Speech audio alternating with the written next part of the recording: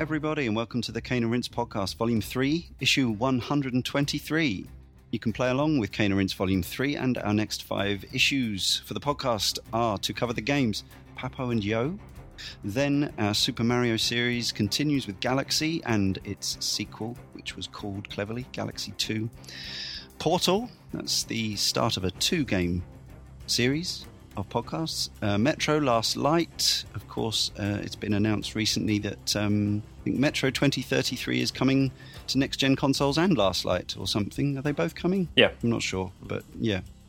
So that's cool. And then the start of our next series. It overlaps the end of our previous 2 series. I know it's confusing, but you'll understand. We're starting a little run on Burnout, and the first podcast regarding the Burnout games will just cover the first 2, Burnout and Burnout 2 Point of Impact. It's all on caneandrinse.com. There is a podcast schedule tab. Click it on the homepage, drop down, and it's all there, recording dates and everything. The blog is also there, of course. Links to our forum, our merchandise store, our Spreadshirt shop, actually. Facebook, Google+, Twitter, and YouTube. And as always, as we always say, if you wouldn't mind subscribing to us on iTunes and reviewing and rating us as well, that would be fantastic. Thank you. Message ends. Joining me, Leon Cox, in this issue, though, we have, welcome back, Jay Taylor. Howdy. It's been a while. Yep. What was the last podcast you were on? I have no idea. When was that? He's no idea. Good. And Joshua Garrity. Hello there. Welcome. And all the way from the USA, Sean O'Brien. Hello. Hello. We may as well issue a spoiler warning right at the top here, because there are elements of this game that are definitely spoilable. To be honest, and I'll say it now, I can't really remember anything about the story of either game. And although I've done a refresher, I haven't been back to the games. I have completed them both, of course. But it may be that we can't spoil them because we can't remember what happened. But actually, I think there are a few things, particularly regarding the end of the first game, that are worth commenting on. So there you have it. If you haven't played the Infamous games and you intend to, and you care about them being spoiled, that might happen. Our histories then, going back to the release of the first game in 2009 or possibly sometime after. Let's start with PlayStation expert and exclusive hoarder, Sean O'Brien. Well, I remember they announced it, I think, in an E3. And I remember watching the reveal, and I'm not really real into comics or comic book stories or comic book movies or anything superhero stuff. It just doesn't really, it's not really my thing. Yeah. Okay. And so I was just kind of like, oh, this looks pretty cool. Looks like a fun little open world kind of thing. It looks pretty and all that stuff. And I just thought it was maybe I'll try it someday. And then I don't know if they had the same deal over there, but over here, every copy of Infamous came with Uncharted 2 beta inside of it, little code. Right. And so that kind of sealed the deal for me. So I picked it up day one, actually, mostly just to get into that beta. But I ended up getting a pretty fun little game out of it. So, yeah, that's pretty much it. Played it through once or twice, good and evil? Yeah, twice. Tried them both. I don't remember much of the difference. But yeah, did play it both, yeah. Okay, and we'll do both in one go. What about the sequel? Do you remember anything specific about picking that up? Was it a day oneer because you enjoyed the first game? Yeah, it was definitely a day one. Yeah, I really liked the first game, and then I remember watching previews for the second one. I just thought it looked so much better, and it looked really promising. So yeah, picked it up day one, and same thing, played both good and evil. And I think it was actually my first platinum trophy, so because it was actually kind of easy. But yeah. Ah, very nice. Yeah. I wonder. I assume at least one or two of the trophies were related to the user created content. I think, yeah. If I remember right, it was just try and make one. Oh, okay. Yeah. All right. Well, we'll talk a little bit about Little that Big later. Planet or anything. Yeah. No, of course. And Josh, do you remember 2009? Yeah. Initially, I wasn't really that excited for Infamous. I was actually more excited for Prototype, which both those games were kind of released around the same time. They often get mentioned in the same breath. Yeah. Yes. And I mean, the reason why I was more excited for Prototype is because that developer made Hulk Ultimate Destruction, which isn't, an absolutely amazing game, but as Hulk games go, it was a pretty good representation of the big green giant in this medium. Had a great rep, didn't it? Yeah. It was kind of it was a bit another game which is probably relevant is Crackdown, and Hulk Ultimate Destruction probably sort of foreshadowed some of the things that would happen in Crackdown, maybe. Yeah. So, I had little to no excitement for Infamous when it came out. But then I believe Prototype came out first, because I remember buying Prototype day one and being extremely disappointed. Prototype, I don't think we'll ever do a podcast. Actually, incredibly, Prototype came out 1 week after Infamous. Oh, wow. Really? Okay. World. Yeah. Okay, that says a lot about my excitement for Infamous, because it was, I think, several months after its release that I picked it up. But yeah, I was really disappointed by Prototype. And then the review, I actually looked at the reviews for Infamous, and it was getting, it wasn't getting like absolutely amazing scores, but it was getting like 8s and a couple of 9s here and there. I thought, okay, maybe this is the superhero game that I was looking forward to. And I ended up enjoying it. And so with Infamous 2, I went into it with the knowledge that I really liked the first one, and I picked that one up day one. So that's pretty much my history with this series. Have you been through more than once with either of them? I went through once with Infamous 1 because I liked it, but I had other games to play. It was 2009, and quite a few great games came out that year. It was like Uncharted 2 came out that year. Yeah, so I played Uncharted 2 several times that year. But Infamous 2, I actually played that game through like 3 or 4 times, I think. Both good and evil. I really dug into Infamous 2, unlocked all the secrets and everything. So yeah. Crikey, okay. Jay? I wasn't a fan of Sly Cooper, so I didn't have any real affection for the developer. And I just remember seeing all this stuff coming out in the preview in Edge and Games magazines that were running features on it. But I wasn't excited about the game. I really don't know why, to be honest. But I remember when the demo came out, I played that and thought, maybe someday. And then you bought it. And then you were going to trade it in, so I bought your copy off you. Oh yeah, do you know? I'd completely forgotten that. Yes, that is true. Yes, and so that's how I eventually came around to playing it. And I played it through. I played it through probably at least twice, but each time as a good guy. With the sequel, the sequel came along because it was a PS Plus subscription. Oh yeah. So yes, so that was quite handy. So I thought that was on PS Plus before you'd subscribed. It was It was one of the first games that I actually downloaded when I signed up for it. So I thought, okay, very good. Yes, so I bought Infamous. Eventually sold it to Jay. Apparently, it's kind of nostalgic for me because I think it was one of, if not the very first video game I ever talked about on a podcast on Gamer Dork UK, as it was then back in summer of. No, it wasn't the first because it was slightly after that. But yes, it was early on anyway, summer of 2009. I think we were still in the era where I'd gone into a game shop on a Friday. I was working full time, and that thing where you go into a game shop on a Friday having worked all week and you think, I'm going to treat myself to whatever cool game I fancy, having worked for the corporate whatever for a week, and this was the game that stood out.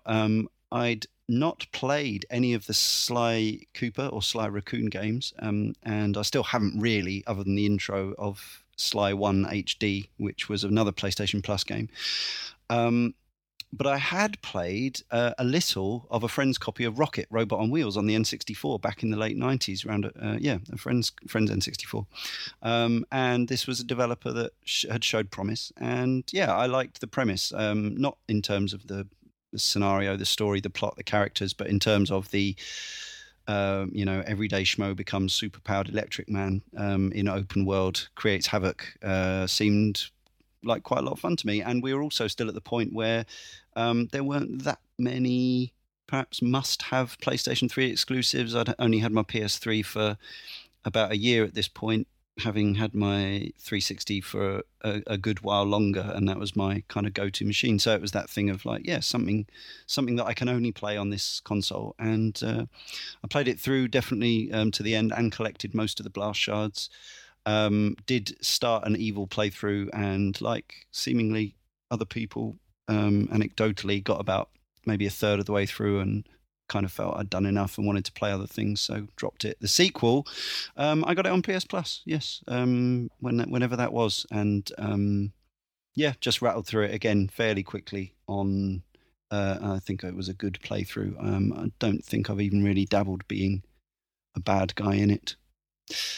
But yes, Sucker Punch, a Washington-based studio. Weirdly, even though they worked only with Sony from the year 2000 until today, they were only acquired by Sony in towards the end of 2011. And I assume that's when. I don't know if Sucker Punch or Sony owned the Sly Cooper, Sly Raccoon IP, but certainly other teams are making games that now. One of this month's PlayStation Plus games is a recent Sly game, which is both Vita and PS3. What's it called? I can't remember. Thieves in Time. Thieves in Time, yeah. And that's not by Sucker Punch, is it? That's a Sony studio, I believe, doing Sly Cooper.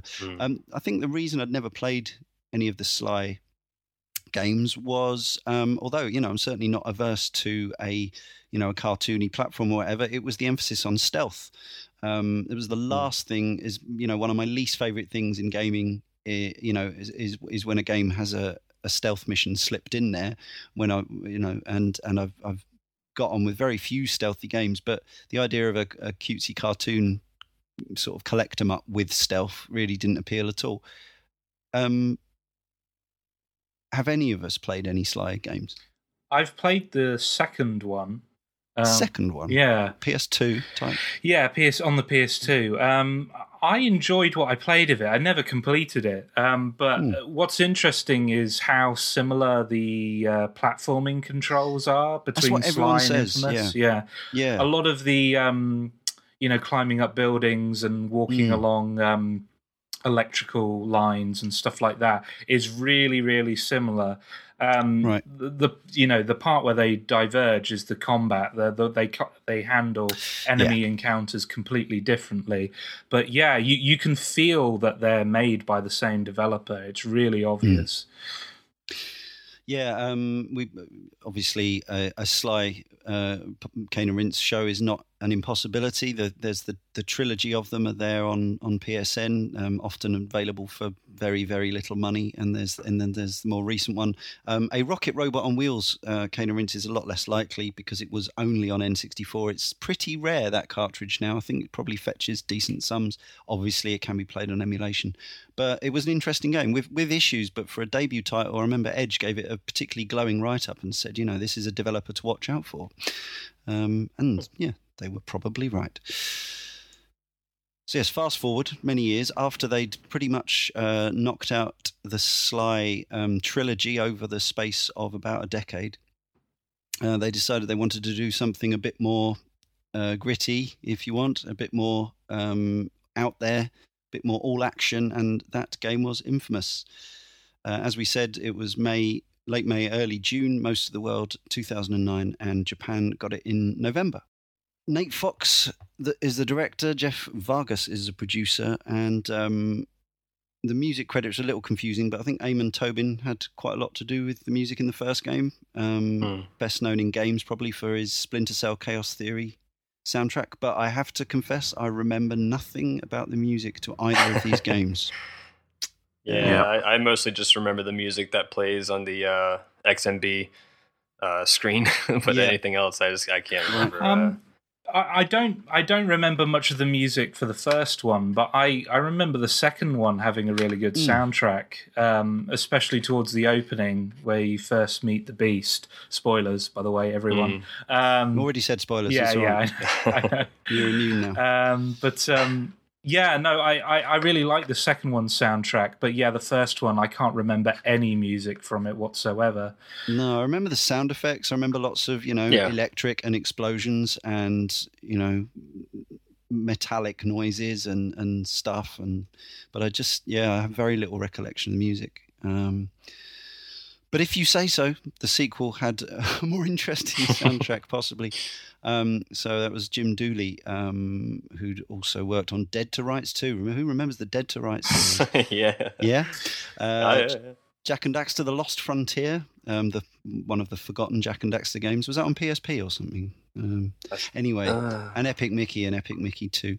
And the Infamous 2 soundtrack actually came in two flavors. There was a red and a blue, and there were some bands involved, like Galactic and Brain, helping out with presumably some of the rockin', hellish metal or whatever. I don't know maybe it was electronica. I don't know, but I think probably for the red disc, which was the evil music, I think there was more kind of that kind of music, devil horns type stuff. And another guy called JD Mayer worked on both games, and his only other credit, I believe, is he did some additional music for Uncharted 3, so not too bad. Mm-hmm. Right, now let's start with the basic premise. There haven't been a lot of video games based around couriers, but there have been some. Who remembers Courier Crisis on the PlayStation 1? Nope. It was an early PS1 game in which you played a courier who was in a crisis. It was kind of like a modern variant of Paperboy to a degree. I suppose you could say Faith from Mirror's Edge was a courier. Yeah, kind of. Sort of. But I think my favourite fictional couriers prior to Infamous were probably Michael Elphick as Boone in the ITV drama series, comedy drama series of the 1980s, and Michael Smiley as Tyres from Spaced. And then came Cole McGrath. So we're in Empire City, which is New York, right? Basically, yeah. Yes. Sort of is in the Second Son, is Seattle called Seattle, or is it actually is named something straight up Seattle? And they pulled a lot. Why didn't they just do that? I have no. Why didn't they do that before? I don't know. I guess maybe because they actually know Seattle since they're there, but that's the only thing I can think of. Yeah. Yeah, maybe because they haven't got a clue where they're going with it. So here we are. We start out as a regular schmo. What's he like, everyone? He sounds a lot like Batman in this first game, especially. He's just shoveled a load of gravel into his vocal cords. And that's the only thing I remember about him as a character. He's really he's a bit of a Johnny Template, I think, in that he's just your average kind of like, hi, I'm a guy. I mean, he can be evil, but the way I played him in the first game, he was just a good guy and a really boring one at that. Just your typical Boy Scout is what I remember from him. Well, yeah, just definitely for the first one, he's not very interesting at all. But I think in the second one, when they get the different voice actor, Eric Ladine, I think he gives him a lot of personality in the second game. But yeah, the first one is real rough to give any kind of crap about him. So, I don't know what the decision was. I haven't looked up whether they ever came out and said why they recast it, but Jason Cottle did the first game. He's got some credits for smaller parts in American TV, things like Law and Order and The Mob Doctor. Don't know what that is. I don't think we even have it over here. He did do some voices on Westwood Studios' Blade Runner. Oh, really? Yeah, where, the 1997 point and click adventure, going all the way back. That would be an interesting Kane and Rinse. Absolutely, yeah. And he also has things like, he's a set production assistant on things like The Apprentice and The Sopranos. So he's kind of jobbing would be the word. But yeah, he got dumped, or he didn't want to return for the sequel, and was replaced by Eric. Is it Ladine? Ladine. And he has been in some. Again, he's been. He played J. Edgar Hoover in Boardwalk Empire. That's pretty cool. And Grey's Anatomy, NCIS, Dexter. He's been in lots of the the sort of American version of The Killing. So Yep. yeah. He is a better actor. I'll give him that. So if that was the reason why they recast the character, that's a good decision. Sure. Yeah. But as a personality, I mean, yeah. Do you think it's just we're kind of going to talk about both games across each other, listeners? So that's what's going on here, rather than tackling one, because there's quite a lot of similarities. But this is probably the biggest difference. In fact, would you say, gentlemen, that Cole McGrath's character development is purely to do with what we might feel is a superior piece of casting in a sequel, or is it to do with the writers having got their head around what he is and who he is, or what? I don't think the writing got any better. I do think his performance is better. You know, the new actor is a better actor in the second one, but I still think ultimately Cole McGrath is a bit of a dull character, regardless of who's playing him. I know Sean might feel differently, but I never hate him. That's the thing. It's not like the protagonist of Far Cry 3, who I wish I actively hate all the way through that game. Cole McGrath's just kind of, okay, you're just kind of a shell for me to wear while I play this game. Yeah, and that's how I felt. Yeah. The thing is, he must have a fair amount of... he must have some kind of following, because there was all the furore that kicked off between 1 and 2 when the first screenshots of 2 came out, and they showed him with hair and tattoos and stuff, and suddenly there was this backlash of who's this guy, you know? Mm-hmm. I think pretty much every character at this point, because, geek culture and whatever, if whatever you want to call it, it's not really that anymore. It's just popular culture, isn't it? Yeah. I think everyone's got a following, because this medium is so huge. If you look at Kotaku's documenting of any event where there's cosplay, you can pretty much find any character. Somebody out there is an insane fan of every rubbish character in the most obscure games. And so a relatively big game like inFAMOUS, it's definitely the people are into that, and there is the power fantasy of playing Electric Man, whether you play him good or evil.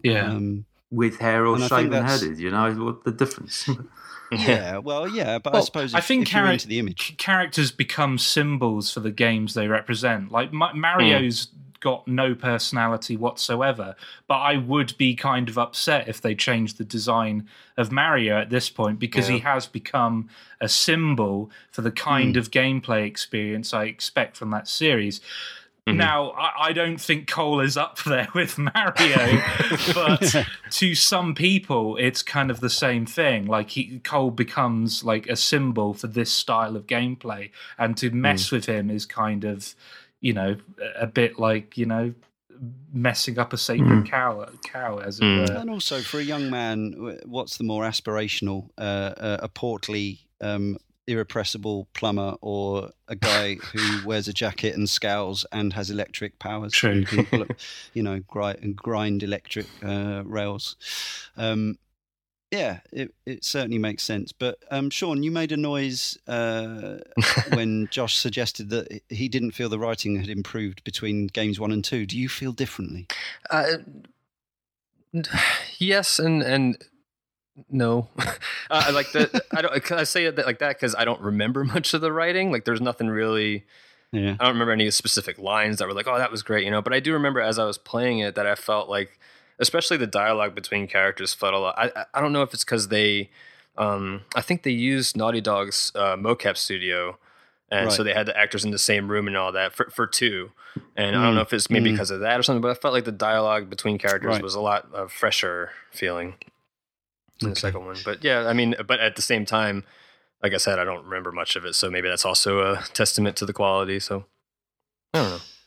Further down the cast list, you've got some, some of the recognizable names like Phil Lamar, who everyone knows from lots of stuff, including Metal Gear and Futurama. You've got Graham McTavish and people like that. Returning in the second game is his Cole's sidekick buddy, Zeke, played by Caleb Moody, another, face you would probably recognize from any number of American TV series. This is a character I hated. I actually did hate in both games. Anyone want to say anything pro Zeke? I think in the second game he's okay. I know in the first one he's like, his voice is it's just his voice to me that's the most like right. It just rattles in your ear, and he's very just pushing you. And I think in the first game, doesn't he like turn on you at one point just to make it even worse?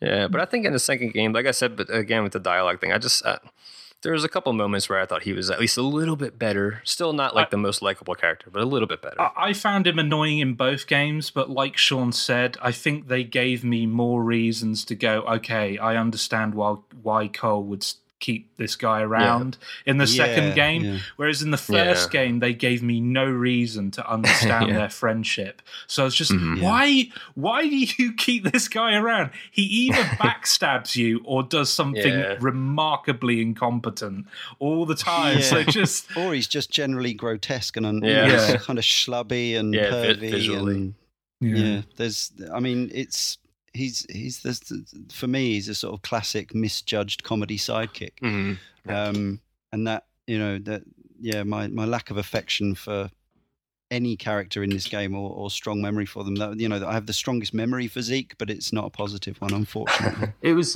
his character was actually a real turn-off in the first game at one point. I mean, at the point where he betrays you, you kind of.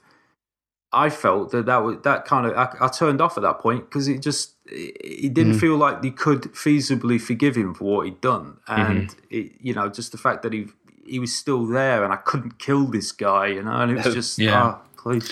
The one hanging around like a bad smell. The one character in the entire series that I did kind of warm to and feel positive towards was I think her name's Lucy Quo, in the second game. Not that she's a particularly great character. She just I liked her, and compared to the other characters in the series, that was a step up.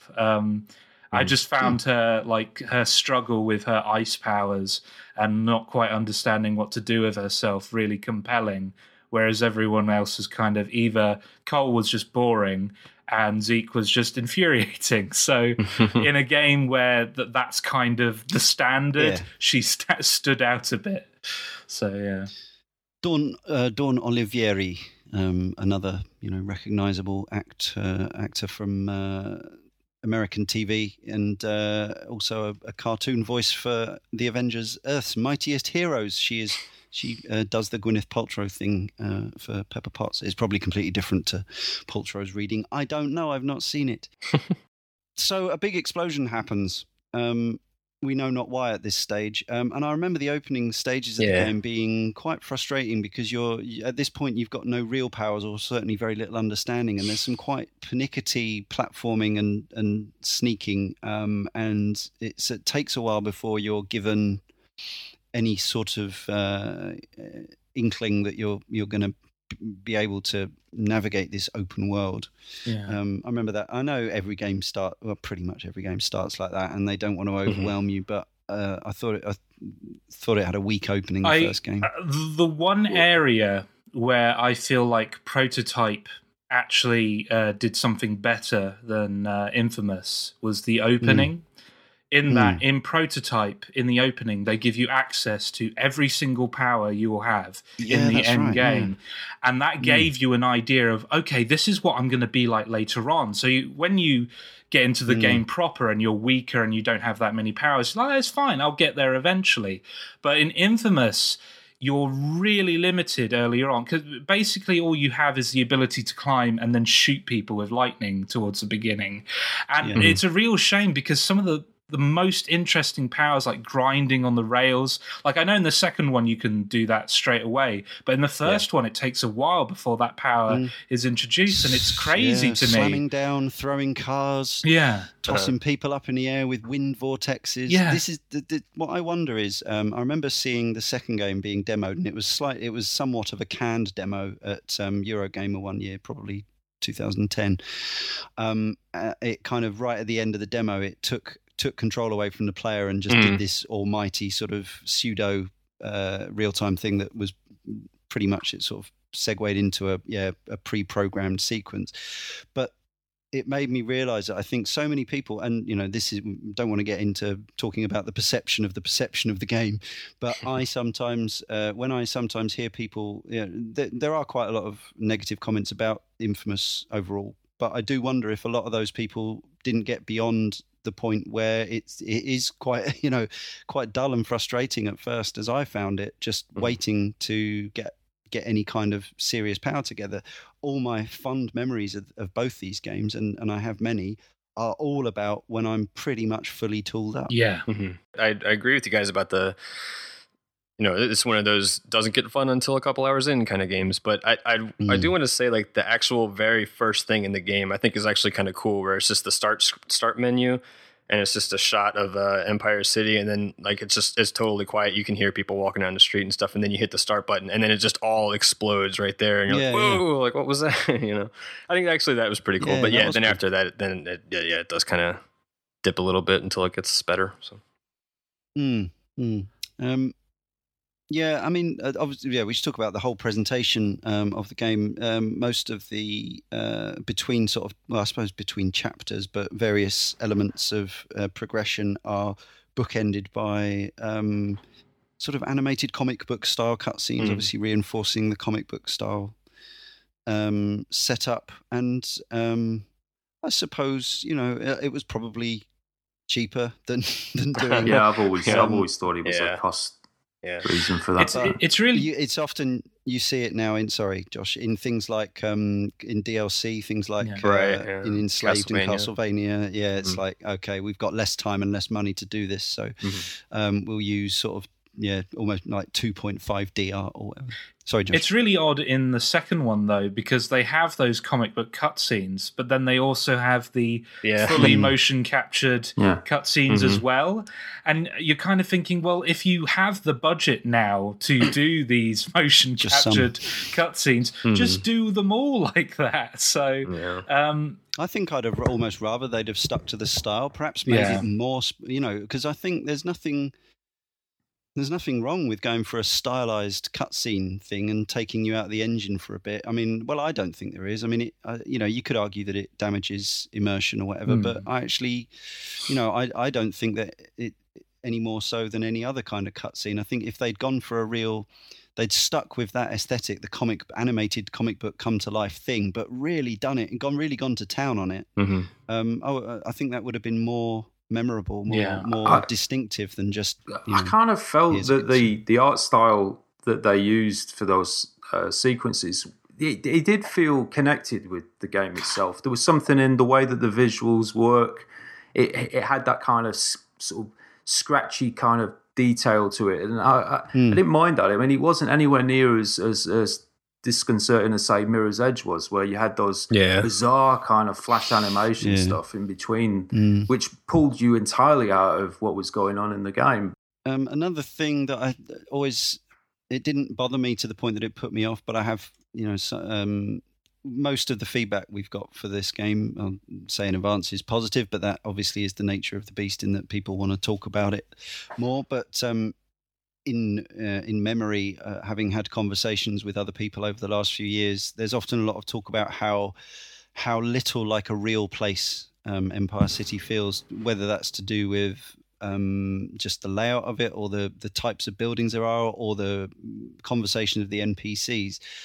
For me, it always felt like a comic book city. And I was okay with that, but it's not like GTA 5 where it's trying for verisimilitude or a parody of real life. It's kind of a stylized take. And again, maybe the size of the studio, I think like 60 people worked on the game or something, maybe more, but the size of the studio and the budget, even though it was being made for Sony, probably wouldn't have allowed them, and the development time to make even a GTA 4 sort of quality city.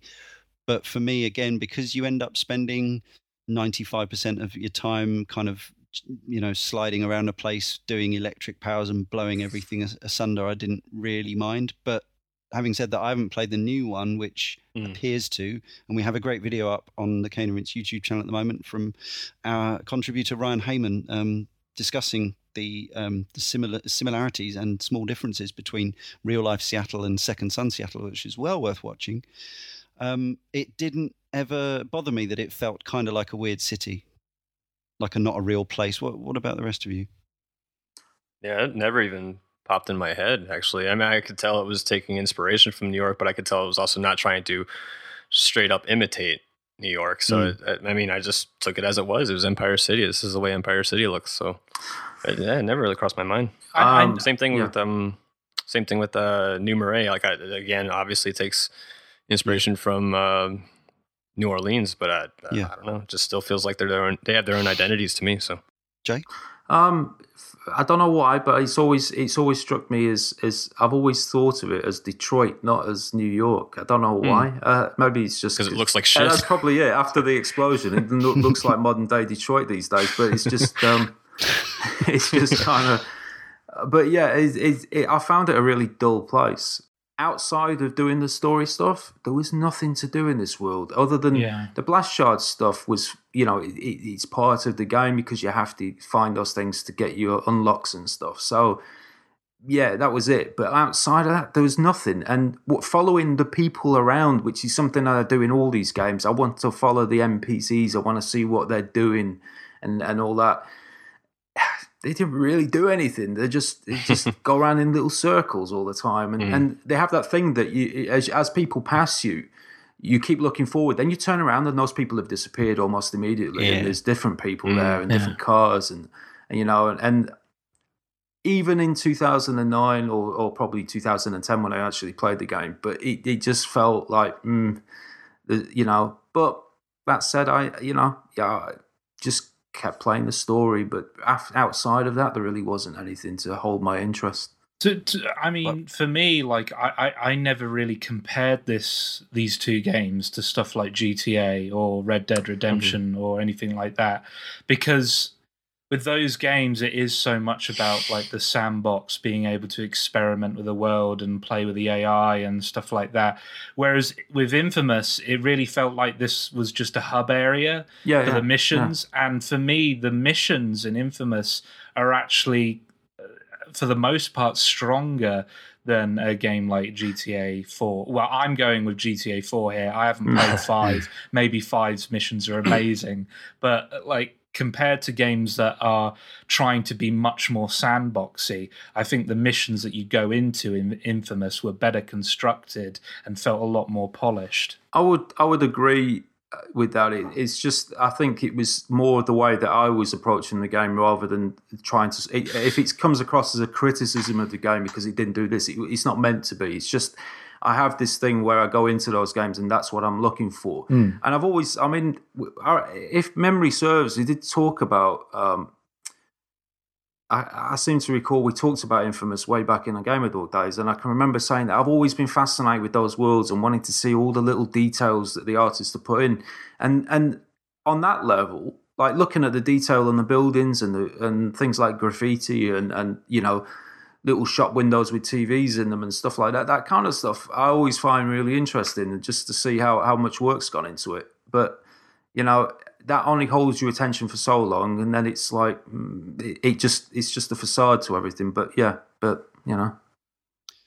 Yeah, for me it felt, as I say, apologies for bringing it up again, but for some reason these games do exist in a similar space in my head, but it was more like Crackdown's world, the real-time world's Crackdown, not the Sega one from the 80s, which no one else remembers except me anyway. But it's that, heightened comic book, just not representational. It's clearly a place that exists only to be this place to service you being this person. Same as Crackdown. The difference for me was that I had a lot of fun with Crackdown, and I collected most of the orbs and all that stuff, and jumping about and throwing cars in the same way and all that stuff. But Crackdown kind of had stuff in it like driving that you just never wanted to do because it served no real purpose, and the shooting was kind of, so I liked the fact that Infamous was kind of more pure about its intent, in that here you are Electric Man. You can be good or evil. We're coming on to that, but this is basically it's like an open world platform, basically an array of platforms for you to hop and grind and slide and jump and slam between.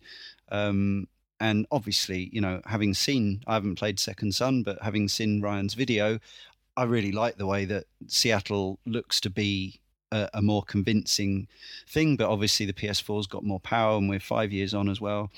And I don't know about, just on an aesthetic level, I don't remember the first Infamous looking particularly great all round, really. I mean, it had some impressive things, and it was fun when, you were letting off sparks and sucking energy out of things, and it looked serviceable, and it had an atmosphere about it. But I don't remember any. It wasn't like those moments you have in, even earlier games like, again, GTA 4, the moment where you get in a helicopter at sunset and fly up above the city, and it's like breathtaking. I don't remember sort of sunsets or things like that in this that made me just want to be in the world. I guess that's kind of what Jay's saying. It was more about just, get on with stuff, smash stuff, fly about, kill stuff, hover, whatever. Am I being harsh on the graphics, or am I remembering them wrong? I mean, the first one definitely was pretty. I remember it. I don't know. Uncharted 2 came out that year, and it kind of blew the doors off of everything else that came out there that year visually. And Infamous, by comparison, didn't look that great. I mean, it still looked good. I mean, it wasn't terribly looking, but compared to some of the stuff that was coming out then, it didn't look amazing. I would say Infamous 2 does look pretty good, though, even now. Especially, I think the biggest improvement is the character models in Infamous 2. I think Cole looks a lot better. All the enemies look a lot better. Whereas in Infamous, they look like HD PS2 character models. Which is, but I'm not a huge a lot of that seems to be with their animation, isn't it? It's like the way they move felt very like they all move the same. They all kind of react the same. You couldn't discern between other than the different types. It was just the mouth movements were the biggest one in the first Infamous. They literally just going like a Punch and Judy show, like the jaw just going up and down like that. Yeah. Whereas in Infamous 2, they look like people talking to each other. Now, one of the famous aspects of the Infamous games is something, again, I can remember talking about on Game Talk 5 years ago, was the blindingly, face-slappingly obvious moralityometer, or the karma system as it's known. Now, this certainly wasn't the first game. We were already some years on from Knights of the Old Republic and Mass Effect 1 and probably various others, even going, thinking about Black and White and stuff like that. But this game handled being good and bad by occasionally giving you very, just black and white choices. I think the first one is the first one literally give the poor people the food or keep all the food for yourself? And I know that first choice actually puts a lot of people off the game. They stop playing at that point. And I can't blame them, to be honest, because I think the morality system in this game, both these games, is by far its weakest point. Just either like all the choices are like really binary, as you said, it's like extreme good or extreme evil, or you get something like the ending of Infamous 2, where it's so that choice at the end of Infamous 2 is actually morally grey, but it decides to paint one choice as good and one choice as evil, and you're like, wait, you shouldn't be doing this. This is way more complex, and you've simplified it, and it's really it comes off as really childish. Just a really immature approach to morality, and it's not like this game is targeted at a young audience. It's clearly targeted at adults. So for the morality system to be so immature in a lot of ways I'm not surprised so many people are put off this game because of it. It was a bit of a barrier for me until I decided I'm gonna be good this playthrough, so I'm just gonna pick that and just pretend the choice system doesn't even exist in this game, because the actual gameplay, the powers, I really, really love. It's just that thing that holds this series back for me. Yeah, so obviously the good and bad paths have different unlocks. I mean, that's the key thing. But also in terms of your powers, blue powers are good, red powers are bad. You're still an electric man, even when you're red, but obviously the sparks are a different color. And he decays a little bit in his face for some strange reason. Yeah. He looks more zombie-ish if you go along the evil karma path. It's something they got rid of actually in the new one, but yeah. All right. Okay. Yeah. That was sort of, I don't know, the sort of, like Fable, that kind of thing. Mm-hmm. Yeah. Yeah. Nice. Nice ideas. But another thing again, I like the concept that you would go around, if you were being good, people would be cheering for you, and you get these reports and things saying what a fantastic guy you were. But then if you took the bad path, it was arguably worth at least seeing some of that in replays, and obviously some of you did, all of you except me, I think. I know, Josh, you didn't in the first game, but maybe that stuff maybe that is where the fact that the city felt a little like an artifice kind of lets things down a bit in a way. I mean, we've seen it. I think other games have tried similar stuff, haven't they? There was some good ideas in it. There was, if you played, I'd never actually gone as far on a Renegade sort of shift with this stuff, so I don't know how that works, or whether it's just they run away from you. But when you're positive, they punch you actually. Sorry, yeah. They do actually hit you. Yeah, because that's what that plays into it then. Because what I liked about doing the sort of the Paragon version is that when you're fighting enemies, all the sort of civilians would start throwing stones and stuff at them and start attacking them. Which when you get to that point, I like those little moments. I like that detail and just that little sort of that stuff was quite interestingly implemented, I thought. But I think also the negative part of the moral choice meter for me is mainly the choices, the story choices. But the one aspect that I point to and say I do actually like is the gameplay implications of it. Being able to choose to capture enemies alive rather than killing them or draining them of their life force. I think that's really interesting. I just wish it wasn't attached to so simple a system, and it was much more like get rid of the meter entirely and just have the world react to the way you're treating it. So if you're, capturing people alive, the crowds cheer you and help you out. If you're killing people, they start throwing stones at you. Just get rid of the meter that tells you you're good and evil, and get rid of the aesthetic kind of, look how evil I am now, or look how angelic I am now. Just it simplifies. Everything's tied to all the unlocks are tied to these decisions, aren't they? Everything you do, but you do get these weird sort of paradoxes where overall you're doing an evil path, but then some of the things you can still do in a certain way, but it makes no difference to how people see you. I mean, I had a lot of fun actually, to a point where you would, take out a group of bad guys and then, pin them all to the floor. Only occasionally, sucking one's life force for health or whatever. But in the end, actually, you can end up sort of doing a lot of that and sort of repetitive inputs of just pinning guys to the floor because you've kind of got into the habit, whereas actually it's a lot more fun to be vaulting skyscrapers and things like that. I found that I got quite OCD about that, so you don't kill people, and if by accident I'd wounded civilians, it's like, save the civilian quick, and I had to keep going around, and I spent so much time having to revive people off the pavement, and although I liked it initially, by the end of the game it's like, Oh. You see, Yeah, well, that's the thing. It's easier to get civilians caught up in as collateral damage the further you get in the game, because your vortex powers or your lightning blasts are so all encompassing. You're throwing groups of vehicles into the air, and of course, people are getting caught up. Yeah, you see, I didn't do any of that because I knew what would happen. It's like you've got now really powerful grenades, but I daren't use them because there's all these civilians walking around. It's like I'm going to kill them all. I think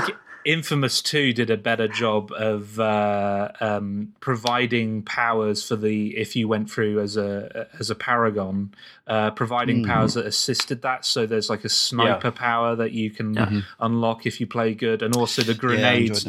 The grenades, rather than killing people, just pin people to the floor and stuff like that. I think. Where in the first game, I think playing Evil, from what I hear and some of the video footage I've seen, playing Evil is actually a lot more fun because all the powers are explosive. You get to see cars blow up. Whereas in the second game, I think it's a lot more balanced. Having played both, it seems like they really, really made sure that the good class had powers that suited that play style, rather than in the first game where it felt like you were kind of just trying to work around the fact that you had these really destructive powers and you didn't want to hurt anyone. That said, I really did like role playing as like the Spider-Man type hero who was like pinning people to the floor and okay, cops, you take them from here. There was something really appealing about being able to role play as a proper superhero instead of just killing everyone like in every other open world game. Absolutely, and that's totally all my memories about playing Infamous 1 and 2. That's all that it's about. Because although, as I say, I did dabble with Evil playthroughs, and yes, there's certainly it does grant catharsis and liberation and stuff like that. But actually, I got the same kick out of it as you, Josh. And I'm just thinking about it now. No, I'm not a comics lore expert, but I think it's fair to say that Cole, as you power him up, ends up with quite a lot of powers that are probably familiar to, they're probably ones that you could say I don't know what Electro's like in comic books, but I imagine he must have some of these powers. But things like he's got kind of Iron Man repulsors, and that's like as much fun as I had jumping insane distances in Crackdown. It was the grinding and floating in Infamous, and then with the option to slam and throw things. And again, just that. As I say, it was all for me. It was like a classic video game, like when I grew up playing video games in the 80s. I used to walk up to an arcade machine and it used to say, I might not even watch the attract mode, but it might have said, you are a plane. You go and, you need to fly behind enemy lines and kill all the other planes. And I'm fine with that. Even though I like to think of myself as a relatively intelligent person. I like intelligent films and things like that. Sometimes when I'm playing a video game, I just want to throw stuff about and blow stuff up and be an electric man. And I don't care about the plot, and I don't care about the story, and I don't care about the characters. And that's how I enjoyed Infamous. There was no real connection to me to what was going on. I can't even remember, for instance, talking about a story, who were the bad guys all the time? Were they just gangs or what? Mainly. Yeah. To start with, it's just a bunch of gangs who happen to have like a leader that's got powers. But then later on they introduce Kessler, who's like this weird, like he's Cole from the future. A dark future. Literally. He's that is the spoiler. But you don't know that at first. Yeah. All I remember is ex-girlfriend and bin men. That was. So but I enjoyed. For what I honestly, I didn't half the time. I didn't know why I was doing what I was doing, and often with with stupid, dumb video games that are stupid, dumb video games, I'm completely fine with that. And I remember some of the enemies being a little bit. There were some sort of quite creepy ones. There were a couple of annoying sneak missions, but they were satisfying when you did them. But there were, a lot of missions where it was actually just about, wreaking havoc. And those missions where you end up and you go into the places that are powered down and you have to turn the power on. And those actually, normally I would think, oh, this is so annoying because it's taking your powers away. But actually, there was an element of strategy to them. which I actually quite enjoyed. Some of my favourite missions from Infamous 2, which are usually missions I hate in other games, but in Infamous 2, for whatever reason, I really loved, were the chasing missions where you had to chase down chase down an enemy, simply because the way you move around the city in Infamous, and especially Infamous 2, is so fun. Just grinding on those rails, grinding on electrical lines, and then using like the power cables that run up buildings to boost up and jump up on the building. And then later on, because in Infamous 2 you can get fire and ice powers. When you get the ice powers, you can launch yourself on a pillar of ice, and you've got the repulsors as well. It's just really, really fun to move in Infamous and move around the environment. And so just all those missions where you're just moving really fast to try and chase down an enemy, I loved it because it felt like you were like combining all this knowledge and all these powers together in really interesting ways. Yeah, this you're kind of touching on like why this is probably like one of my favorite open world series, because it's the world traversal that most open world games bugs me. Like GTA is a prime example, having to drive around everywhere to go to this spot across the entire map. Whereas in both Infamous games, you can just jump and fly across. And like of all open world games, I think they master traversal more than that I've played. Yeah. I haven't played Saints Row 4. I know everybody brings that up a lot, but I don't know. I really like flying around the cities in these games, and it just makes everything so much faster. Yeah, it's just doing that stuff that you see in Iron Man movies, or whatever, other Marvel Universe movies, where you launch yourself across 15 blocks and then come to a perfect halt in the middle of a group of baddies and then blow them all off the building with some sort of blast.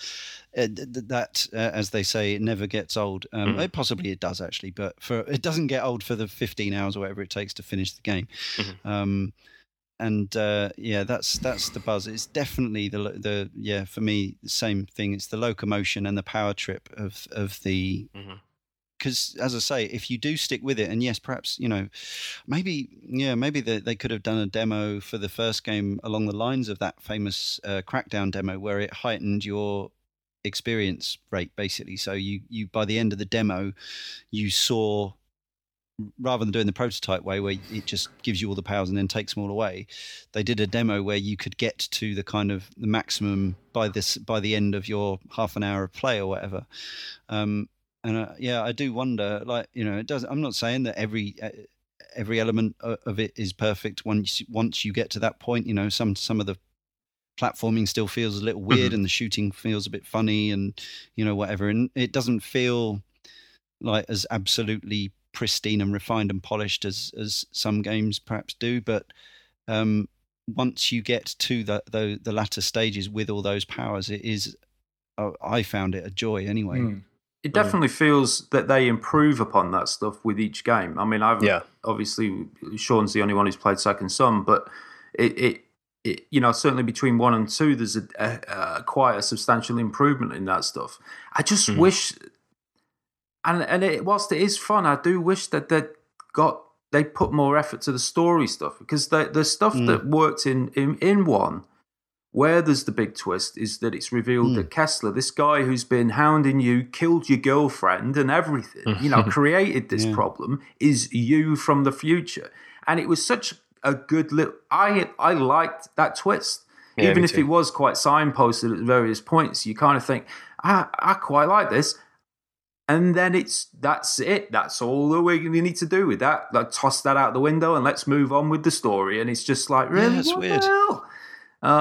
It was, I just felt that it was at the point where you realise that you're fighting yourself. I thought, this is actually really interesting. Where are they going to take this?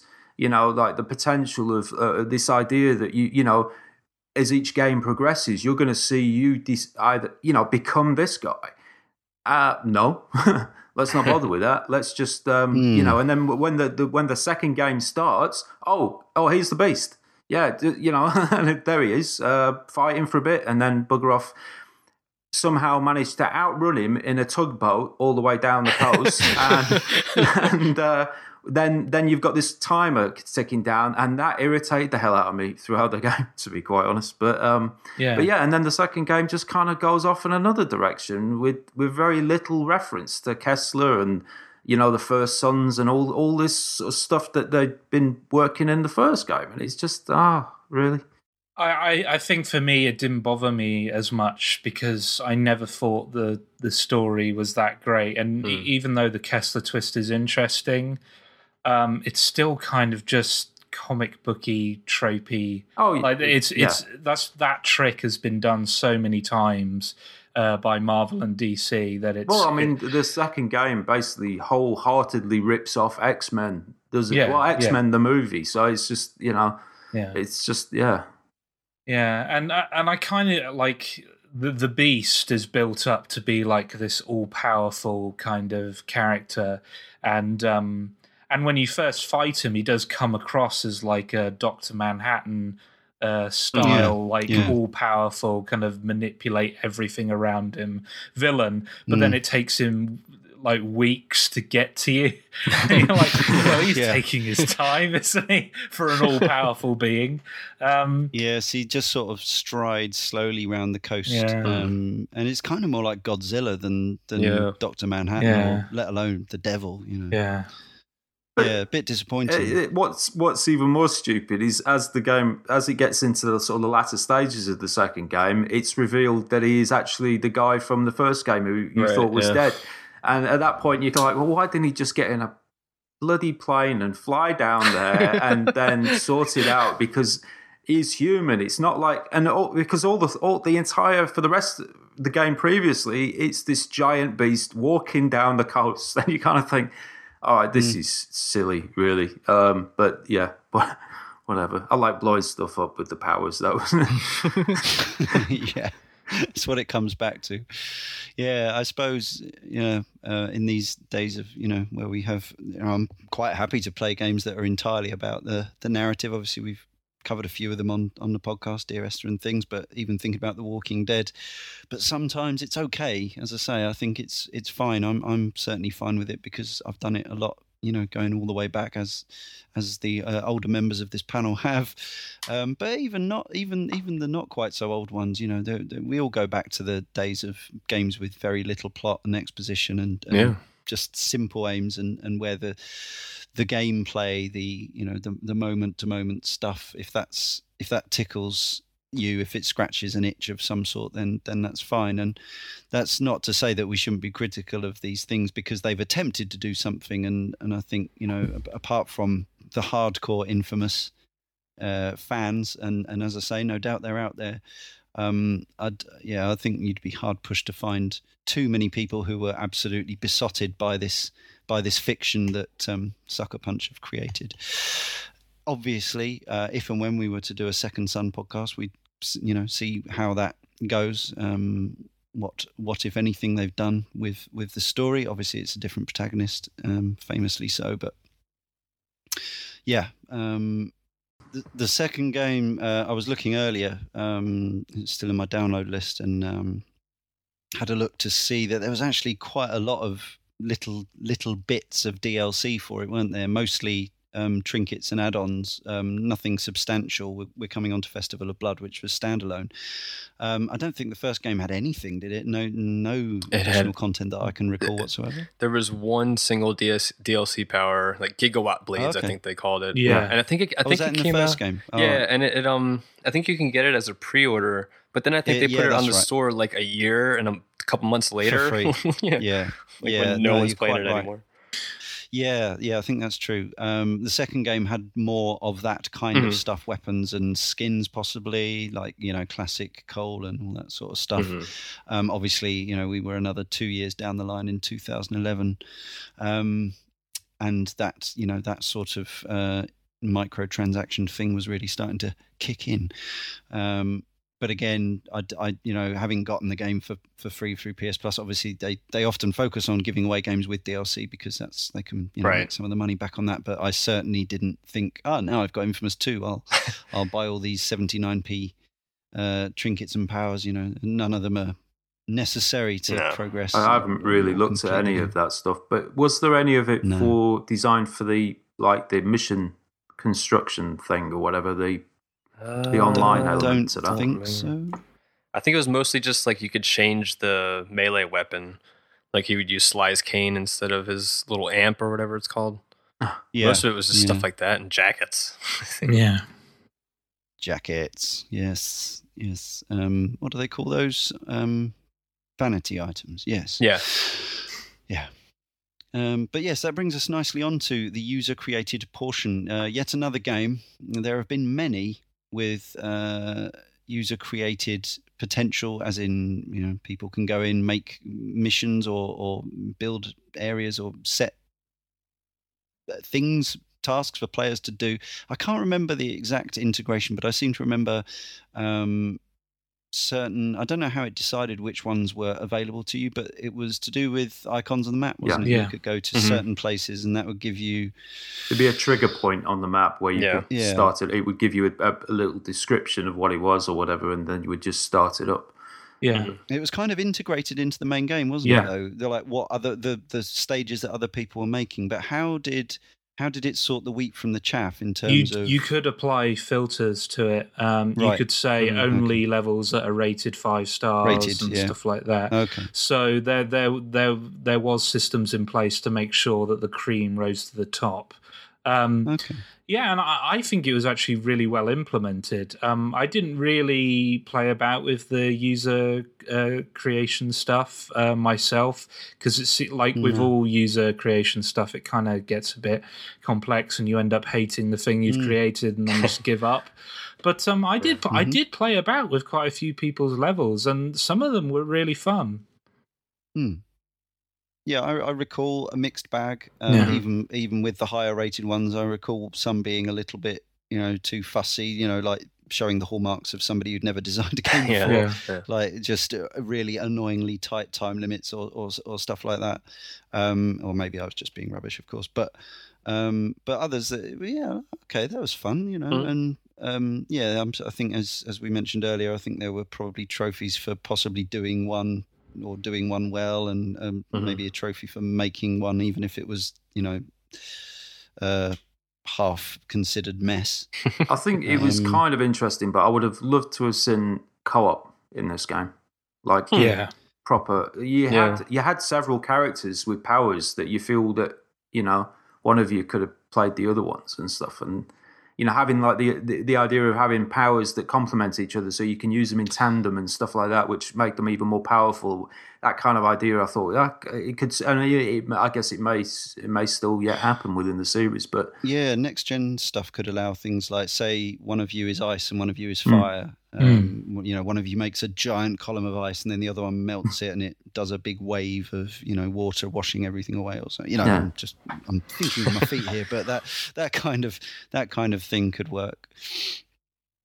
But yes, what about not as a too wide a discussion because it's a huge subject, but I suppose I'd say fair play for them attempting this, because they must know for all the work they put into integrating this user created stuff, and it's obviously useful in the sense that they put it on the back of a box and casual punter buys it and sees unlimited missions created by other users or whatever it says. And of course the reality is that you only ever play a handful of them and you never create any, and only 0.00001%, if that, of people actually make missions that are worth playing for it. But there they are, and that's there. I mean, presumably now, obviously, I presume there's like nobody making levels anymore, but you can still access all the ones that have been made. And I suppose if you went back to the game now, having re-downloading it from your PS Plus list or whatever, you'd probably find the good ones really had risen to the top. So I suppose you could even say you were getting a better game experience now than somebody would have had playing it at the time of release.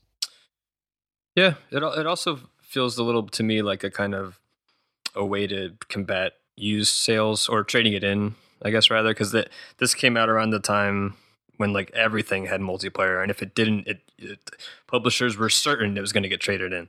So they kind of, I felt like it was at least a clever way of, since they weren't going to have multiplayer, keeping something in there that would keep you coming back once you finish the story, even though, like you said, probably most of us didn't, but it was something. It was an attempt at something. This was when Sony was really pushing user-created content as well, because I believe Infamous 2 and Mod Nation Racers were kind of announced around the same time. So they were really, really pushing user-created content in all their games at that point. Yeah, the whole play, create, share thing. Yeah. So 2011, that was the game. The second game came out in the summer. Not November in Japan. Slightly later in the summer in Japan. June, July type era.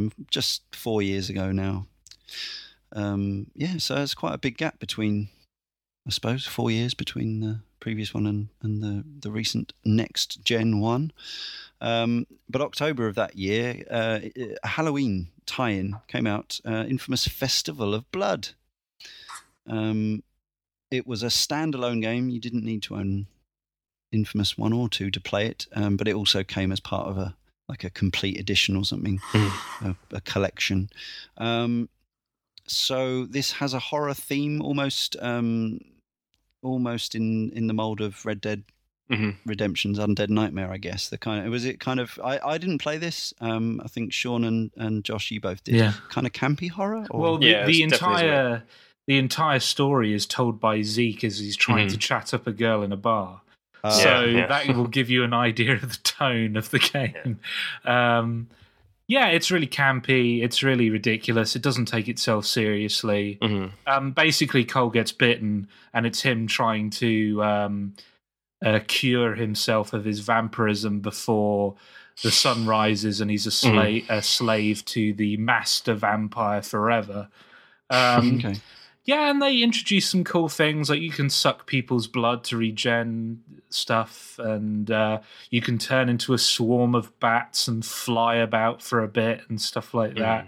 But ultimately, I didn't enjoy it as much as the main game. It kind of... I think the new powers just weren't interesting enough, and the missions weren't that great. You were just kind of fighting vampires, which were annoying enemies to fight. I liked it, but it wasn't as great as the main games. Yeah, totally agree. And from what I remember, there was also a fair amount of backtracking through tunnels. Yes, in this game, which it's way more fun to be out in the city jumping around and stuff. And this was just you're on a lot of railway lines where you can do the flying down the lines thing, but that was pretty much the majority of the actual content. It just wasn't as fun, but it was cute. I mean, nothing special.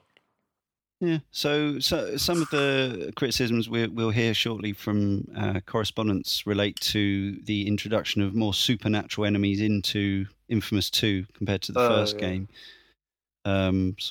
Swamp beasts and zombie-esque type things, basically. Does the presumably Festival of Blood falls foul of that? But I suppose it feels more. Does it? It feels more. Well, appropriate. Well, Infamous 2 is taking its fiction absolutely seriously, so I think it's a bit more jarring to have those necromorph type creatures charging at you. But in Festival of Blood, because it's a complete fantasy that Zeke has made up in his head, trying to impress a girl at a bar. You just go with it because it's not taking itself seriously, and that this story never took place in the actual core universe. It's just made up. So it didn't bother me. It's just more the fact that the actual gameplay content itself is just less interesting. Fair enough. Yes, looking at the commercial side of the game, according to VG Charts, of course, as ever, because they're pretty much the only resource providing this information. The original Infamous sold a total of 2.74 million, which I don't think is too shabby. And the sequel dipped quite dramatically to 1.65 million. Really? Huh. Which is... less, more than 1 million fewer, and as a percentage, that's quite a chunk. Almost a third, no more than a third. So, Yes, I don't know what happened. We'll be interesting to see how well Second Son does. Obviously, it's in a completely different market. It's on a new machine with few must-have, in inverted commas, exclusives. Certainly, a lot of people on my friends list have been playing it. The only reason I haven't picked it up really is because of money. But and there is, of course, now that syndrome where it's like, how long before this arrives on PlayStation Plus? And, I was in one of the few second-hand game shops left around here now. There used to be one on every street, almost literally. And now there are a couple throughout the whole town. And I'm seeing some PS4 launch games that they're now selling for £20. And you're just thinking, well, don't need to wait long before it's going to be at, that price, if not as part of your Plus subscription. But, I have this thing now where it's pretty much crazy now. As I say, I'd forgotten that I'd sold, I think, to Jay my copy of Infamous. And I actually went, I've got so many sort of free downloads from PS Plus and various, and Humble Bundles and things on other systems. I don't even remember which games I own anymore. I think it's because of the digital thing. The collections have now got so large, but also kind of because they're not all downloaded. So you've got all these games that you don't own most of them, but you have access to. But I actually had to go and look at the PS3 store to see if I owned a digital copy of Infamous in case I just acquired one at some point. I hadn't, but Infamous 2 was there. So oh yeah. It's just, I just find it very bizarre now because, I still remember, cradling 40 sweaty pounds or whatever to, buy one game every so often. And now it feels like they're kind of throwing them at you. And still people moan. Anyway. I'm sure we can talk a little bit more about the games as things come up from our correspondence because we got some quite good in-depth stuff. So, we'll start with Suzzafer. It sounds like Tommy Cooper or something. From the forum, as a huge fan of the Sly Cooper series, I was eagerly looking forward to Infamous after it was announced. Seeing how Sucker Punch managed to make a comic book style series previously, I was filled with hope that they could do something great within a superhero game. I think they nailed the feeling of being a hero or villain with powers, and the traversal across the city was sublime, if a bit sticky at times. But the characters were nowhere near as good as those found in the Sly Cooper series. Cole came across very flat, and the less said about Trish and Zeke, the better. The only thing about the story that was memorable was the big twist. For Infamous 2, I felt Sucker Punch made a massive improvement with the story, making both Cole and Zeke more likeable. The canon ending, which is the good ending, was really well done too. I also thought that New Marais was a much better environment than Empire City. Both games played absolutely brilliantly, and you really felt like a badass, even when the enemies were sniping you from 5 blocks away. The game almost felt like a huge open-world platform game. A hangover from Sly Cooper, perhaps? The boss fights in Infamous 2 were a huge improvement over the original, each fight making you think how best to use your powers. Much like in Crackdown, I spent hours hunting the blast shards, only to be left with one in each game to find. I even used maps to try and find the elusive shards, but alas, to this day, they remain in their cities, taunting my trophy list. My main complaint about the games is that Cole seemed too much like a good guy, that when you made bad choices, it felt completely out of place for the character. That would be a close relation of that thing they call ludonarrative dissonance. So because the story is, they have to write the character a certain way, certainly at least at first. You've done some playing as bad. Do you think that's a problem? Josh, Sean? Yeah, definitely it's a problem. It's like he said actually earlier in the comment that it makes you feel like a good hero and villain, but I think it's more just makes you feel like a good hero because you're not really a villain because the stuff in the story you're doing is still saving the day. But anti-hero-ish. Yeah, but so it makes like you have to kind of go out of your way to do the best, or like consciously think I'm going to do a bad playthrough and do the bad stuff, and it totally throws everything off. It's a bummer that it's in there. I empathise with the shard hunting thing. I have one left myself in that, and I am not going to go through every inch of those maps trying to find it. And it's the same with Crackdown. I've got all but one wretched orb. And and I do get to the point where I think, yeah, forget it, then I'm not going to bother. But yeah. I would say, I mean, the shards. These are, I mean, there's some, ropey explanation because these were thrown out around the city by the initial explosion, I believe. But they're all kind of stuck to the sides of buildings and things like that. And yeah, it's I probably had as much fun doing that collect 'em up thing as anything. Now, it's not just the act of collecting, is it? It's the locomotion. It's the getting from A to B using your repulsor lift and your jetting up the sides of buildings, electric powers, that makes getting them fun. I think the game gives you more tools with which to locate them than, say, Crackdown, which is purely on the audio visual side, whereas in Infamous you have a radar that you can ping, can't you? Like sonar-ish. I had a lot of fun doing that. Yeah. I've got to admit, I don't think I've finished either of them all of them in either game, but as those kinds of quests go, for me, it massively beat the pigeons in GTA 4, oh, God. The feathers in Assassin's Creed 2. And Sazova also mentions the boss fights. Now, I don't have a huge memory of boss fights in the game. I remember a vague sense of being frustrated at a few points with the game, but I think those were mostly to do with the sneaking and stealth missions.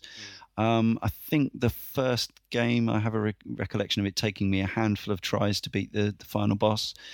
The second game, maybe only 2 or 3 tries, so I guess I'd say that was an improvement.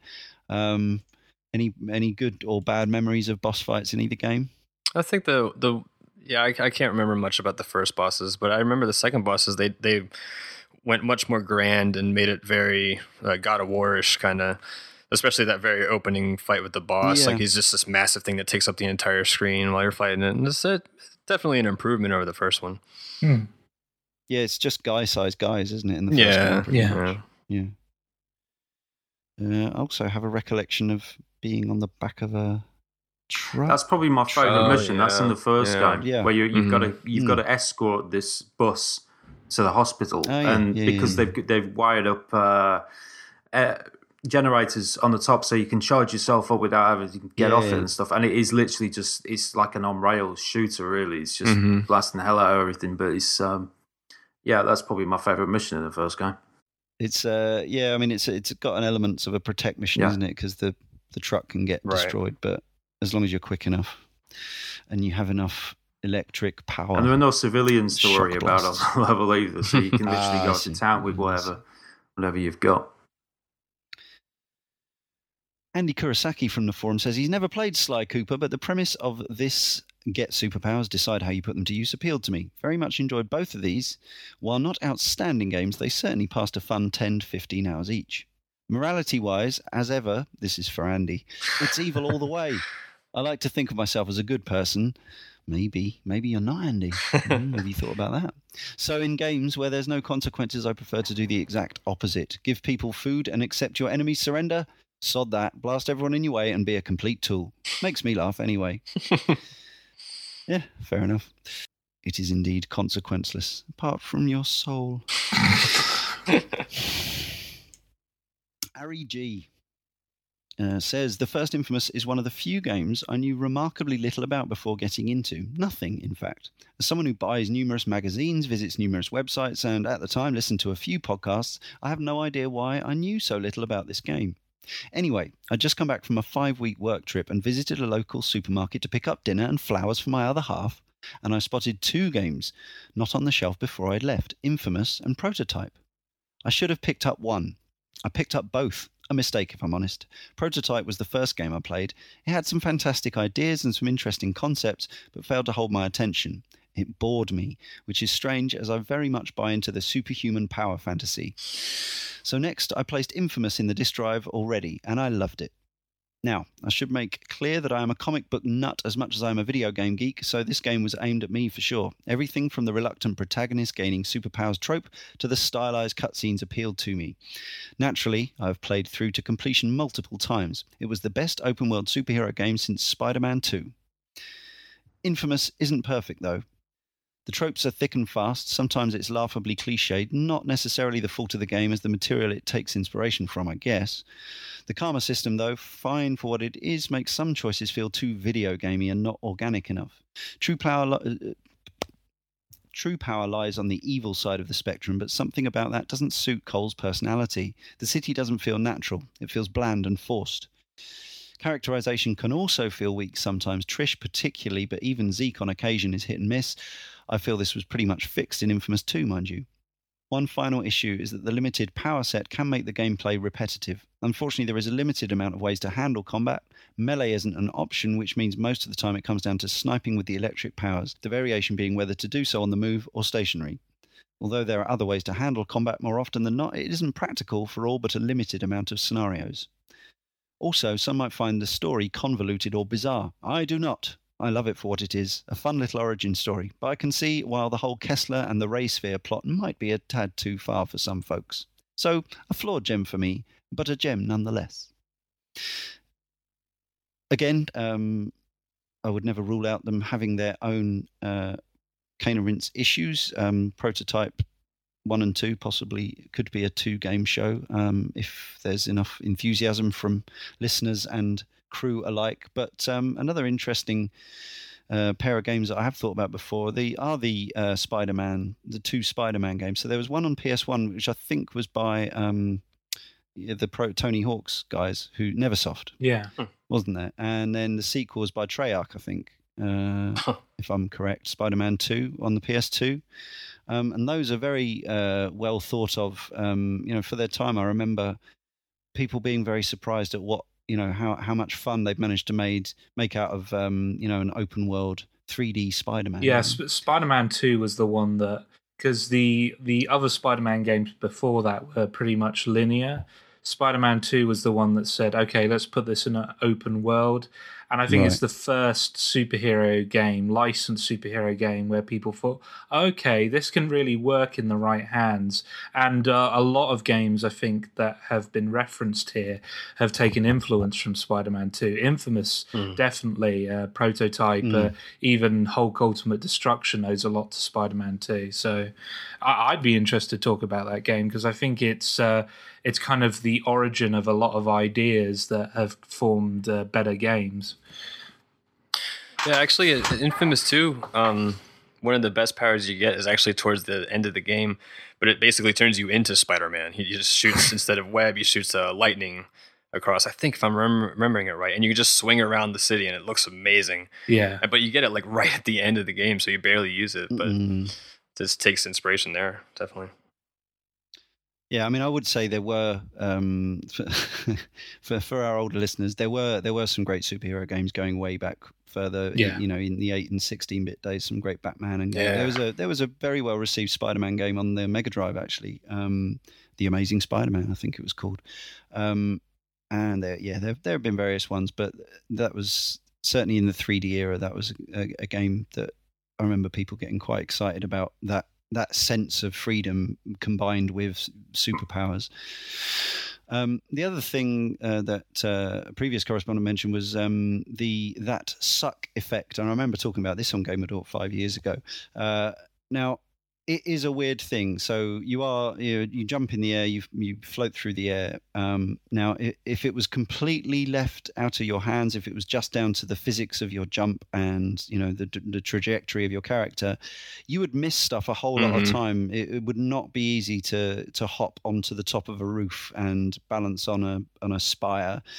And this is kind of a cheat, but I'm so grateful for it, because without it, I think the game would just be extraordinarily frustrating. Yeah, it never bothered me either, too, because, I mean, the controls respond so well that where if you missed exactly where you wanted to land, you just hit X again and jump right in that direction, and he'll do it in an instant. It's never really bothered me. And it also makes more sense for him to have a magnetic grip than it does for Nathan Drake, because you can kind of rationalize it in your head. You go, oh, he has electric power, so it makes sense that he can create a magnetic field where he's just drawn to things. I hadn't even thought of that. But Yeah, because apparently Sly Cooper has a similar sort of thing in his old platforming days. So obviously Sly not having magnetic powers, as far as I know, his raccoon powers, whatever they are. And I think it was it was to stop that thing. We talked about when platform games are irritating, particularly in a 3D space when you're looking at a 2D image. It can be incredibly difficult to judge where you are in virtual space. And sometimes it makes for extraordinarily irritating moments, especially in first-person stuff, but even in third-person stuff, even in, games that normally do it right or mostly do it right, like Super Mario. We talked about Sunshine recently. And, that has a few of those moments where you feel like you're definitely floating towards the platform that you want to be on, and then you suddenly notice that the shadow is somewhere else altogether, and that can be enormously annoying. So yeah, that little helping hand. But I think for some people it makes them feel like they're being guided too much, and it's taking away their ability to be, that flashy superhero of their own volition. You see what I mean? But I'm into it. Next up is Todinho. Now, this is a bit lengthy, but it's good stuff. So he talks about both games. All the way from Brazil, Todinho says, I didn't expect much from inFAMOUS first time I laid my eyes on it. Graphically, I thought it looked ugly. The gameplay looked slow and unappealing, and the story seemed to be the same old drivel of what would happen if a normal person got superpowers. Not even being made by Sucker Punch eased my mind. I ended up eventually picking it up, and I'm glad I did, because inFAMOUS turned out to be one of the games I played most this generation. The game hit all the right buttons with me from the get-go, as it had a great intro and a setup for what the game was going to be. Gameplay itself proved to be pretty fun, with you actually managing to feel like a superhero most of the time, but without feeling untouchable. You can die easily if you're not careful. Yeah, that is quite true, actually. Mm-hmm. The way powers were handled was great, in my opinion, with them being very well placed throughout the game. And that feeds into one of my favourite things about inFAMOUS, which is you really feel like Cole as you gradually learn to control your powers and get better at the game. You have this really nice curve of difficulty, powers gained, and your own improvement at the game. The story, while no masterpiece, really interested me with its whole conspiracy angle, which made me obsessively collect all the dead drops I came across to get a new piece of the puzzle, similar to early Assassin's Creed games, actually. It also had some interesting characters like Alden Kessler and even Cole himself, I'd say. None of these elements alone are great, but together, coupled with some great details like TV broadcasts and the look of the city, help create an interesting world that I spent countless hours in. The karma system, which only lets you get the better powers by going up or down in the morality bar, and you can never have powers from both sides, so it's best to pick a path at the start of the game and stick to it, because there's no reason in trying to make actual choices, because they won't benefit you in any way. For example, if you choose a certain evil or good choice later on in the game and you have the opposite karma, your meter will do a complete 180, putting you either in full good or full evil, regardless of all your previous choices. Interjection, I did not know that. Yeah, neither did I. If that's true, that's bizarre. This isn't only bad in a story level, but when it comes to gameplay, it's worse because you essentially get locked out of your good or evil powers you had and can't get the new powers from the new alignment because you're 95% done with the game. The parkour can be a bit wonky, with you never being able to precisely judge where you'll grab and so on. The side quests are very repetitive, with the same types of mission over and over again, and that goes for the combat too, because despite me enjoying it a lot, it seriously lacks enemy variety to spice things up. None of this made me not like the game though, and especially after the twist at the end, I was completely on board for inFAMOUS 2. I'm not saying that the game is bad, but it's just so underwhelming. There seemed to be no interest in shaking up the original formula or to try to elevate it in any way. It just ended up being a carbon copy of the first game with some minor tweaks, and I expected more. The only thing that evolved in any way was the combat. That has much more variety in it, and some elements didn't fit at all for me, like those necromorph riff-offs that have no place in this game. The story that was really built up thanks to the end of the first inFAMOUS was the worst part, not for being cringeworthy, but by being terribly boring. All the potential and mystery created by the first game was destroyed. Here, the best thing I could say about it is that the relationship between Cole and Zeke is good, but other than that, I can't think of much. I don't know, maybe I had unreasonable expectations, and this game was never going to be good for me no matter what. But from what I've seen of Second Son, that seems to be more along the lines of what I wanted. So I hope I can check that out eventually. Unfortunately, of course, Tadinho lives in Brazil, where PS4s cost something like $1,000 or something. Like months and months of wages. I get the impression, like, I sort of know what he means about being slightly underwhelmed about Infamous 2, because although I played it through, I enjoyed it. It was free on PS Plus. Perhaps it didn't have quite the same buzz the second time around, because it was so similar, even though there were a few positive tweaks. I don't know. I like Infamous 2 a lot more than the first one, and I do agree that it's not a huge change, but I just kind of feel like Infamous 2 was the game that the first one was trying to be, and I think everything just locks together more tightly in the second one. Just all the powers work better.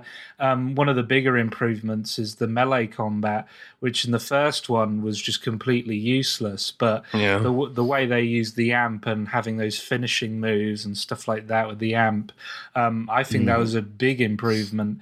Yeah, so I get what he's saying, but I had the opposite reaction. I ended up liking Infamous 2 a lot more. Yeah, I'm with you, Josh, on that. And I guess I can see, like, he's kind of mentioning something Jay brought up earlier about how 2 kind of does away with a lot of the stuff in the first game. And he seemed to, he seemed to be pretty interested in the first game's story. So I could see why that would be, the situation for him, because it's just totally kind of reversed on him. But yeah, I agree with Josh. Like, I just think everything about 2 is significantly better. So I don't know. If you were going to go back and replay one, it would be the second one. I've got 2 points on in general to some extent, but the Infamous games are probably one of the few games where it makes sense that the character can't swim.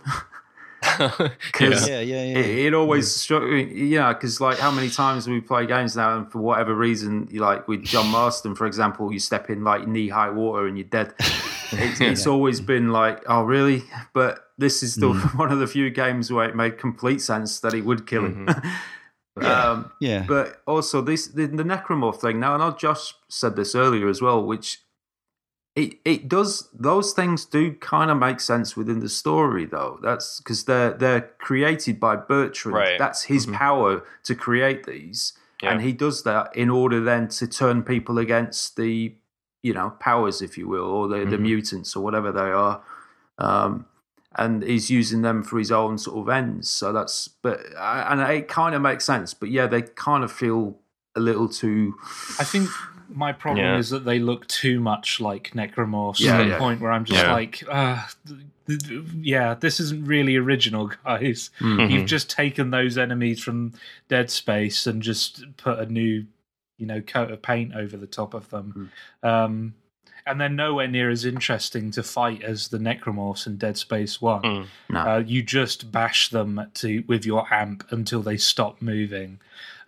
So yeah, and I think they're the least interesting enemies to fight in the game by quite a wide margin.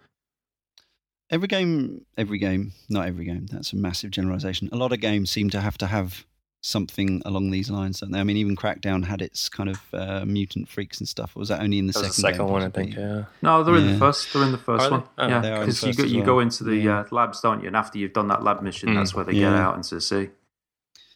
And obviously, Halo has the flood. You have to have the mindless supernatural monster in almost every franchise. Obviously, somebody likes it. Equally annoying in every franchise as well. Yeah, I mean, well. Yeah, depends on the game and the circumstance, I think. But it's a strange trope, isn't it?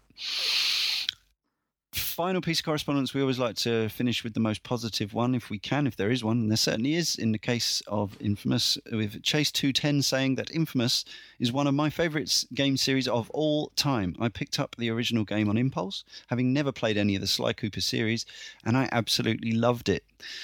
Cole felt incredibly powerful right from the start. The climbing felt Assassin's Creed-esque and incredibly fluid. I loved the comic book opening. I played through the game in 2 days, evil first, and then went straight into a good playthrough.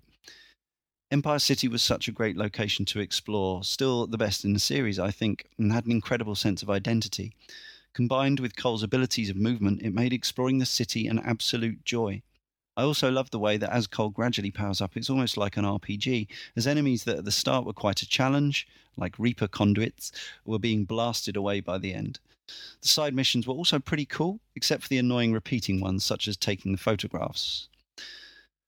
I also like the general story behind Cole's gradual discovery of how and why he gained his powers, although the love interest thing seemed a bit meh, as Trish always seemed like not worth the bother. I also wasn't a fan of having to go into the sewers every time I needed a new power, and the cover system seemed a bit redundant. Those flaws don't detract from my love for the game. I was therefore thoroughly hyped for Infamous 2 launch day purchase, and I loved it almost as much. They really increased Cole's mobility, and some of the new powers were great. My gripe was with Cole's new voice actor and the swamp monsters, which I always felt were a bit rubbish. New Murray also lacked the sense of identity I got from Empire City, and the militia were never as cool to fight as the varying gangs. I did like the story more, however, and I like the combining of powers with Quo and Nyx. Seems like a forerunner to Second Son. I did also play Festival of Blood, wasn't a fan, although it finally gives us the ability to fly, it also muffed it up with dodgy controls and a hammy story. While I don't have a problem with the karma system in terms of gameplay, as I like how different powers encourage different play styles, I dislike the way it influences the story. Cole is a bit douchebaggish and surly, but never did I get the impression he was the murdering scumbag you see if you choose to play as evil. It's a bit bizarre, almost cartoonishly villain. Am I going to share my food with the starving people or blast them aside and take it for myself? Doesn't make a lot of sense. Overall, love the games, love the series. I'm hoping Infamous 4 will be the one that finally irons out all the little niggles. Yeah. Does like it. Yes, I remember those sewer sections in the first game being quite irritating. That was the sections where you actually had to go into the area without the power, wasn't it? And then find a manhole cover, go underground, and then do a sort of a more classic platforming section, as I recall. Jumping from pipe to pipe. Sewers that make absolutely no sense. Just like platforms everywhere in a sewer. No reason that would ever exist like that. Yeah. And yes, then switch on some power and get a new power. But I suppose that there's an in-game logic to that aspect of it. But did they do away with it in the sequel? I can't remember. I don't remember there being any sewers in the second one. You had to link together those power boxes, didn't you, to get new powers? Or am I imagining it? Those purple crystals. Yeah, it was the purple crystals. You found one of those, and sorry, I'm getting mixed up. They basically got rid of it. Yeah. Always telling. Interesting. And now from Twitter, a selection of 3-word reviews. Right, we got Roxy Box, warning, high voltage. Stu Splendler says superpowered boredom. Mr. Flavio says grind those rails. Alan Wilkinson says pointless binary morality. Andy Rodriguez, Gandhi or Hitler. Cookie Man says different voice actor. Michael Hughes says synonyms for gritty. James Phyllis, good being bad. John Lloyd, Sly So Serious. Patrick Smith, Electro Hitler cometh.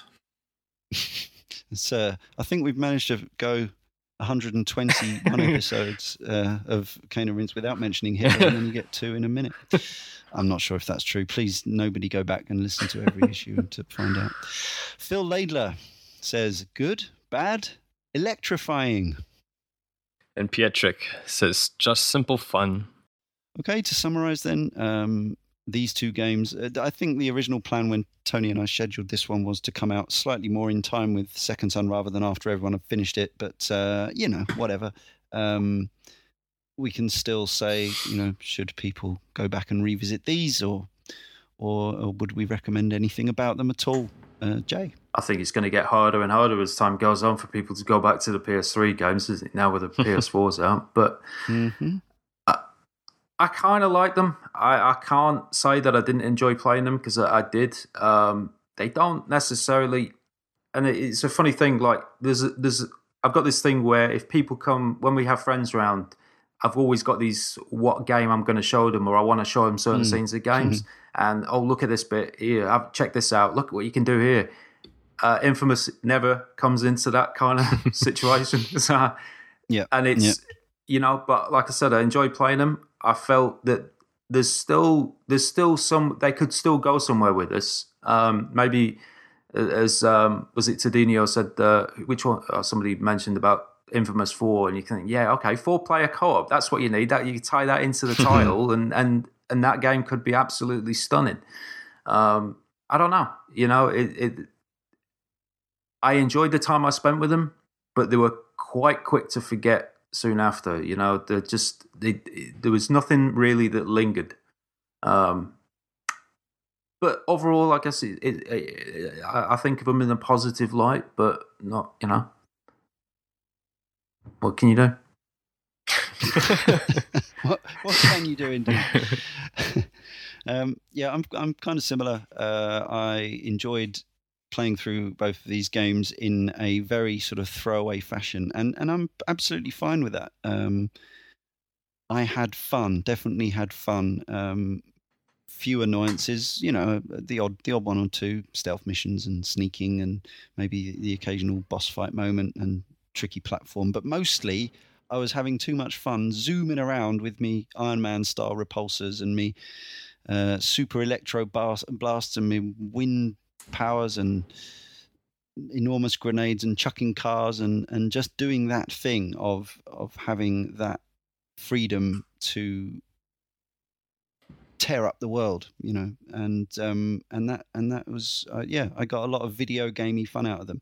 These neither would be anywhere near my epic shelf. Certainly agree with certain elements of them being forgettable, but I have a lingering pleasure and pleasant sensation of the time I had being Cole when he was, at least sort of beyond halfway through the game.